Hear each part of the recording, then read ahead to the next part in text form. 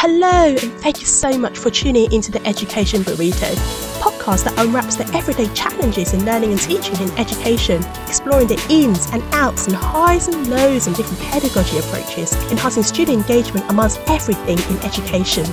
My name is Q Sum, and each episode I'll be joined by special guests as we unwrap the Education Burrito. So I've got a special guest with me this week. I'm joined in this episode by someone who has been part of the Change Agent Network for a few years. They've been heavily involved as the student voice representative at their university student union, giving them the opportunity to be actively involved in course changes through the process of co-confounding, co-design and co-implementation. With a background in accounting and finance, they are currently completing their PhD in management and this year is in part of the organising committee in the GISC Change Agents Network Cannes conference. Can you guess who's joining me today? It's the wonderful Elliott Lancaster. Elliott, welcome to the podcast. Thank you so much for having me. It's an absolute pleasure. Great, fantastic. How are you doing? You've got, people on the podcast can't see it, but you've got this lovely beach behind you. Is that how you're feeling right now? Thank you. Yeah, I'm feeling very relaxed, very, very empowered being with you today. Unfortunately, I'm not on the beach, but being on Zoom and other platforms, you can give the impression of being anywhere. Yes. You might not know this, but you're actually my very first student guest speaker on this podcast. Wow, I'm very honoured because there's lots of very prominent student speakers out there who hopefully you'll be able to talk to in due course. Yes, definitely. And I thought, why not start with Elliott? He's doing amazing things and he's got these wonderful opportunities at the moment, which we'll go into perhaps later on. But yeah, to just tell the audience and myself what exactly that you do, because from what we've spoken before, you're kind of doing 100 million things at the same time. Basically, yeah. So you wrap my journey. I started at Keele University, doing my undergraduate in accounting and finance. I then decided to take a year out to support the student body. So as the education officer at the Students' Union, bringing about new courses, like critiquing proposals, etc., bringing about new policies, which I can go into later. And then that was based on a lot of my student voice representative work as an undergrad and some of my trustee work at the Students' Union. I thought it brought it quite nicely to that platform and supporting the students. And then I went on to do a PhD, which I'm still doing now in management, which is also at Keele. So I'm not sure if I'll be leaving anytime soon, considering how long I've been there currently. But yeah, I'm still looking for opportunities, working quite heavily with GISC at the moment. So I used to be one of their student partners, which is a fantastic opportunity, actually something that we both met on, which was remarkable to be able to go down to a lot of their conferences and events. I was first made aware of the opportunity when presenting at the Change Agents Network conference.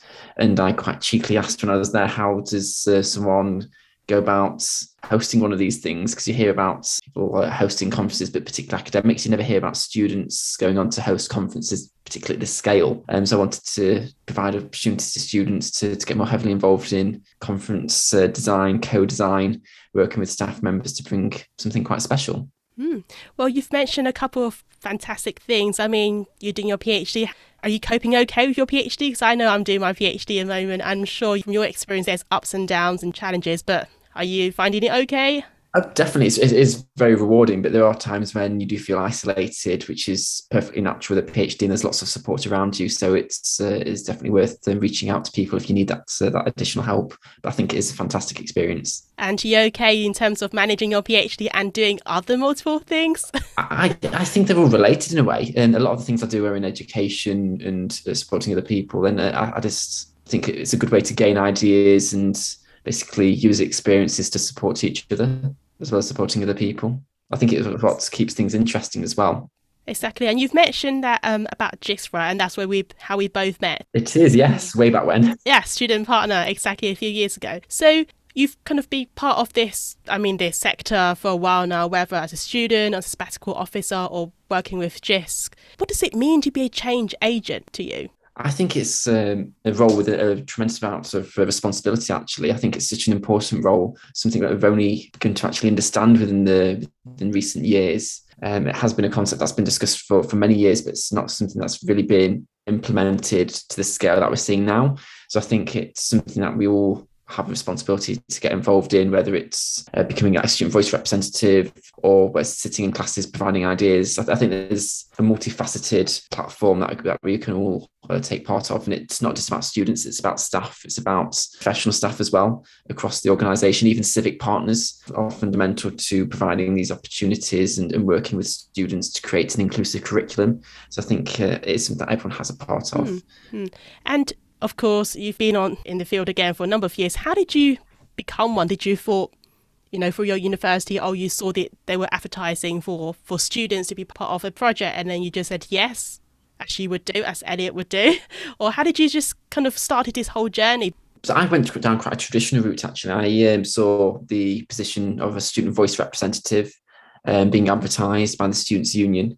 And that was in my second year, actually. It's something that I didn't start my first year. I started in my second year, so I was behind the curve compared to some of the people in the organisation at Keele. And I thought it was just a fantastic opportunity to be able to bring about a lot of changes to the course that I was on.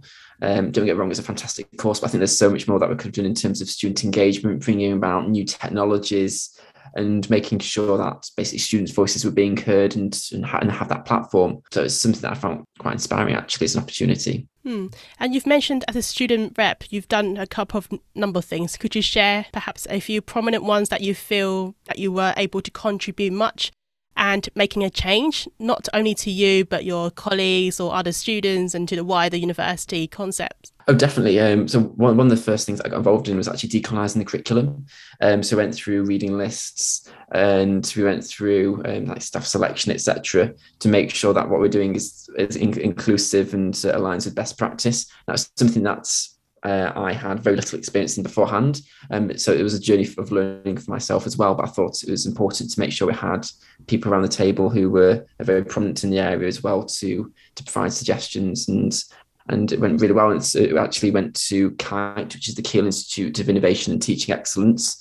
And they built on these concepts further to make sure that when new courses and course redesigns come around, that's actually done in the most inclusive way possible. So there's now policy across the entire institution, which has been built upon on the seeds that we looked at. Who did you work with on that project? Because obviously decolonising a curriculum or any project within the university is quite a hard task, I can imagine. And speaking from my own experience, you can't really do it without working with partners, academic partners or students. So tell us a bit more about the project itself. I mean, who did you work with and so forth? No, and you're right, partnership is one of the key elements, and a lot of innovation won't be able to happen without it.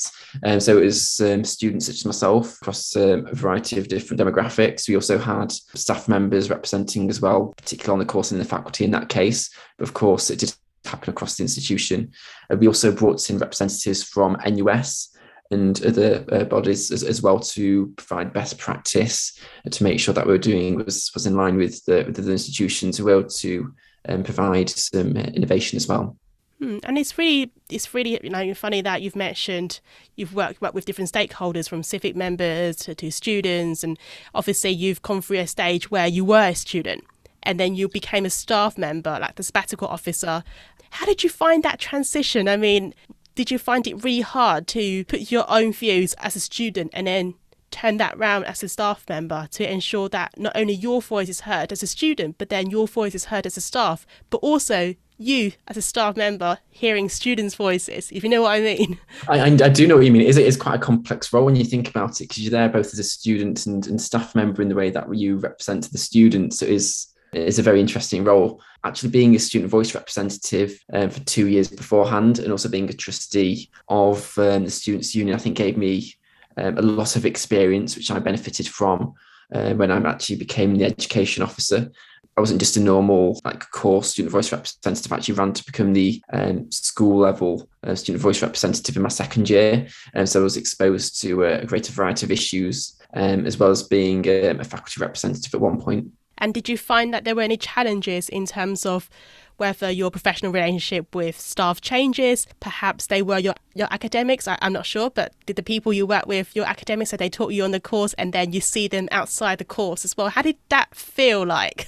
It was it was quite strange, actually. It was mainly on some of the faculty committees where I did see a couple of staff members who who taught me and who I worked quite closely with in my undergraduate studies. But when it came to other projects, particularly as the education officer, it was with other people that I hadn't met before. So there were the challenges there about making sure you build up that rapport and you're actually acting as a critical friend. And I think it's important to distinguish that, yes, we are critiquing them, but also acting as a friend because we're there because we want to support both students and staff members at the end of the day, want the experience to be the best for everybody. Exactly. I think being a friend, I think it depends on how you define the word friend, right? Of course. Yes, but it's interesting in terms of how they've helped you through your project, not just with your academic study, but also the extracurricular activities, for example, decolonizing the curriculum. And I guess that relationship was very strange at the start because you don't know, you're not sure how you're coming in with as a student, but then you are kind of transitioning into member of staff, and as an academic or member of staff already established in the university, they feel quite strange having to share that platform with yourself or like a student. I think it's about how you frame the discussions that you're having to make sure that is an inclusive platform for everybody, and we all go in with an open mind. I think that's the most important thing. So we're quite lucky in terms of the people that have had to chair these committees and providing equal time and space to everybody. I appreciate that's not necessarily the case at all institutions, so it's something that we do benefit from at Keele. I think it's the way in which you ask questions as well, and showing that level of understanding and concern for what their issues may be as well. You've mentioned a couple of benefits in terms of developing your relationship with academics and colleagues and students, and knowing who to contact as well. Could you give us a few examples and perhaps tell us a few situations of how you developing your own professional skills and experience? Oh, definitely. I think there's lots of things that I've developed, particularly in terms of networking, understanding everybody's roles within an institution. Educational institutions can seem quite complex in the way that they've been established, sometimes not as linear as one might think. So it's about understanding different staff members' remits and then building up a rapport with those staff members. And that, of course, can't be done within hours. It takes some time to build that level of trust that's required to make the change that we need to see. So there's a number of examples I could go through. So one of which was on the vet school for Keele. At the time, we didn't have a vet school. There's a proposal that came through by the executive of the university.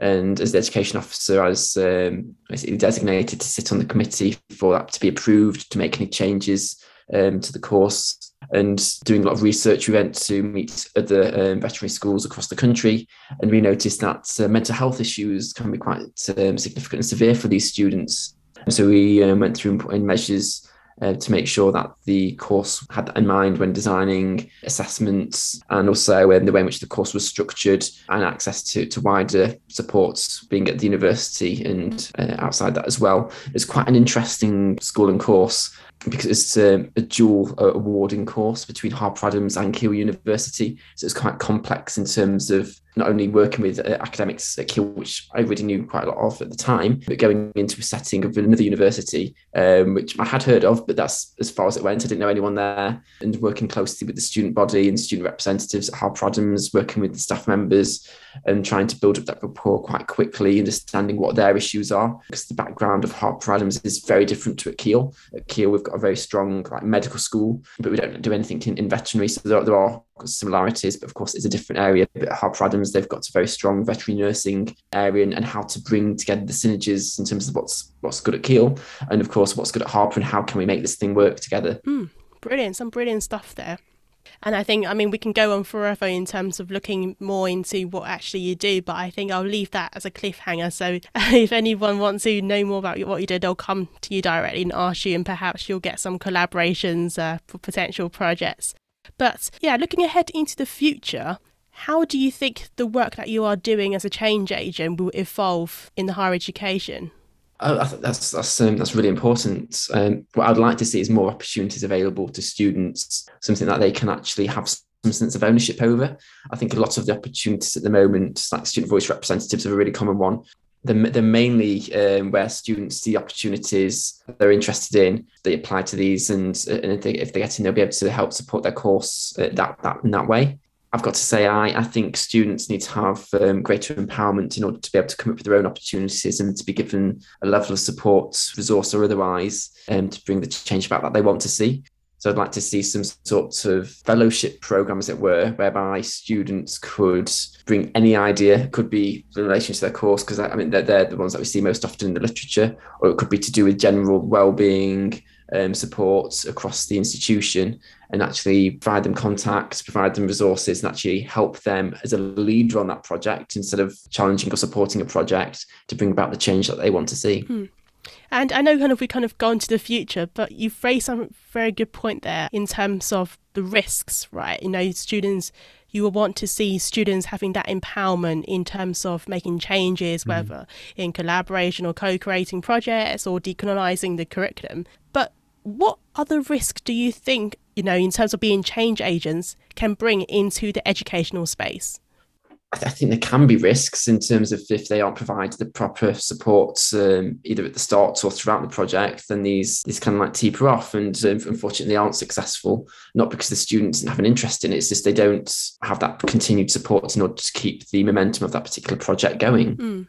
And I guess students or anyone who wants to be part of the kind of collaborative project, they need to have some sort of training. And I think communication is very important aspect in terms of it's not a one-way communication, but it's a two-way communication. So everyone know in the project or in the group know what the expectations are and the standards and how they can work together collaboratively and cohesively actually to make sure things are being getting done and having the successful outcomes rather than going back and forth in emails and communications and trying to figure out who it is in the project group are to do things, right? Because you might expect an academic that, or actually it's that power dynamic as well, because you might be working with students but then you don't know whether or not they should be doing this or that. But it's very much like it's a grey area, isn't it?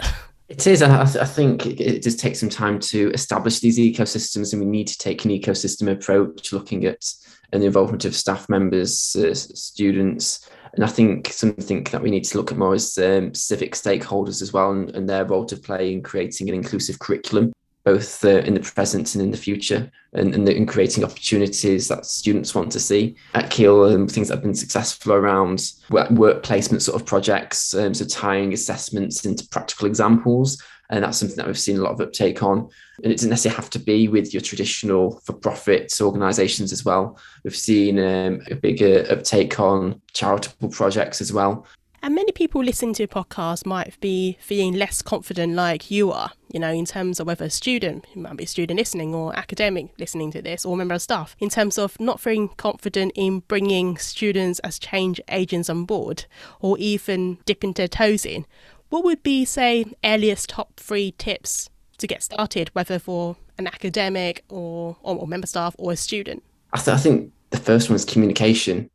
We have to be able to talk to our students and fellows, if you're a staff member, your fellow staff, to see what the issues are and to be able to be quite open in those conversations, to leave your reservations behind and actually see what it is that the people want. We can spend a lot of time at a particular organisation and then move on to a different one. It's quite common to move around, particularly in HE, and we get to know a lot of our fellow colleagues across the sector, but we don't necessarily understand the issues of that particular institution. So we see new staff members coming in with lots of really good innovative ideas. I think communication is the top one. In terms of other ideas, I think it's around ecosystem approach. I think that's really important to be able to provide something that's quite cohesive, whereby students and staff members can get together. It doesn't have to be in a formal setting either. A lot of the discussions that we have are in an informal setting, taking place either online or face-to-face, such as like lunch session drop-ins. They've been really successful. Just giving people the opportunity to get around the table and talk. It doesn't necessarily have to be about a particular idea at that time. It's about building up that relationship, building up that rapport and that trust for everyone to be able to willingly bring forward ideas and work on them together. I think that's really important and something that we could see more of in the sector. I think finally it'd be about student transition. So we get lots of students who really want to get involved in these projects, but they actually don't see a way forward. They don't know where to go with their ideas. They don't actually know how to develop. They don't know what sort of training they need, and they need, I think, more of a mentorship and coaching relationship with other students and staff, potentially other student change agents who've gone through this like ourselves, to be able to see what's possible and how they can bring their ideas to fruition. Fantastic tips there, Elliott. So let's end this podcast with a fun part. Okay. I've got a random list of questions. It's a quick short fire round for all our listeners, for myself to know you more. Okay. These are just random questions, so don't think too hard about it. And it's really up to you what you say. Sounds good. Are you ready? Oh, I am ready. Tea or coffee? Ooh, tea. Invisibility or super strengths? Invisibility. What do you do to recharge your energy after a long, stressful day of work? Or a good nap. A good nap. A good nap. A sleep or nap? Oh, it's got to be a nap because then you can get back up involved in something else. If you go to sleep, the time's ticking away. I like your thinking there. What's your favourite movie? That's a good question. A Few Good Men. Other than your phone, what would be the best thing, one best thing actually, to carry around to show students or colleagues in corridors? A laptop. Okay, other than your laptop or phone. What do you normally carry? That's the question when you're on campus. I know it's been a while, but what do you normally carry? I have some of the best conversations I have. There's no props, no props there at all. But I think something that would be really good actually is to have something that we can showcase like previous ideas and projects. So something that we've actually had at Keele before is something called a living laboratory, and then like case study examples that you see across the wall of different sustainability projects that students have worked on. So maybe some sorts of living laboratory feature that we can showcase to people. Or I'm thinking like a leash where you just pull people to those walls and show them the project. You see, I think people need to come willingly, otherwise they won't have that level of interest or engagement. So we need to do something quite interactive. So maybe a flash mob. We'll bring a flash mob, and then we'll be able to get students involved in that. Interesting. Okay. What 3 words would you describe yourself as a change agent? Empowering, open-minded, collaborative. Okay. What's the last fiction book you read? It was one of the Sherlock Holmes novels. Ah, you like Sherlock Holmes. Okay, Yeah. interesting. So then Watson or Sherlock? Watson or Sherlock? I think Watson is underrated, to be honest. Fair enough, but then Sherlock has got these very good characteristics as well. I think it's a good collaborative team though, aren't they? It is. That's an example of how collaboration can work in practice. Yes, strange, but it works. So, what's your favourite music genre? Favourite music genre? I quite like 80s music. Oh, I never thought really. Oh, interesting. Okay. Who is your favourite learning and teaching or change agent hero? Ooh, that is a good question. I've had a lot of really good mentors actually throughout my time. I'd probably say Professor Rafe Hallett at Keele. He's been quite an outstanding individual. We've worked on lots of projects together, and he's actually been able to empower me through the things I wanted to do, particularly as a young change agent. So I think a lot of credit is out there. Great. And finally, because our podcast is called The Education Burrito, what's your favourite burrito fillings? Favourite burrito fillings? I do like guacamole. Guacamole is good. And pulled pork as well. That's pretty good. Anything else in there? I feel obliged to put some sort of salad in, aren't I? I've got to have some sort of healthy elements in it. Well, that's all we have time for in this episode. If our listeners want to find out more about what you do, Elliott, how can they do so? So they can get in touch with me directly. My email address can be included in the podcast. That's e.a.lancaster@keele.ac.uk. And we actually do have some exciting opportunities coming up. So I am a guest editor, as you were on the Journal of Education, Innovation, Partnership and Change. So I think it's only right to plug the journal. It's a fantastic publication, which we encourage not just staff, but of course students as partners to get involved in it, whether it's providing their own article or working with their colleagues, whether they're staff or students, to provide articles and case study submissions. So the closing date for submissions is the 8th of October. So if you do have a 500-word outline, then it would be great to send it across. Great plug, Elliott, and I really do understand where you come from. I think, like you said, I did it last time before you, and it's such a great opportunity. You learn how to work with authors, the editors, the copy editor. You'll know how to find reviewers for your journal. You'll learn a lot, but I think the most rewarding part is seeing the writing, the collaborative writing from staff and students. So that is a very good opportunity, not just for yourself, Elliott, and for your professional development, but also the opportunity for listeners, if they want to submit something, they can send it in as well. So I really do encourage everyone to do so. And so, again, a big, massive thank you to you, Elliott Lancaster, for sharing with us on what it means to be a student change agent. Well, thank you so much for having me. It's been a pleasure. And if there's anything that has sparked your interest, please do get in touch. Thank you so much for your time and tuning into the Education Burrito. Make sure to hit the subscribe button on whichever platform you're listening on, and be sure to like it and share it on social media, tagging us at the hashtag The Education Burrito. If you have enjoyed our chat today and fancy coming onto the show, no matter as a student or member of staff, do drop us a message as we unwrap learning and teaching in the Education Burrito.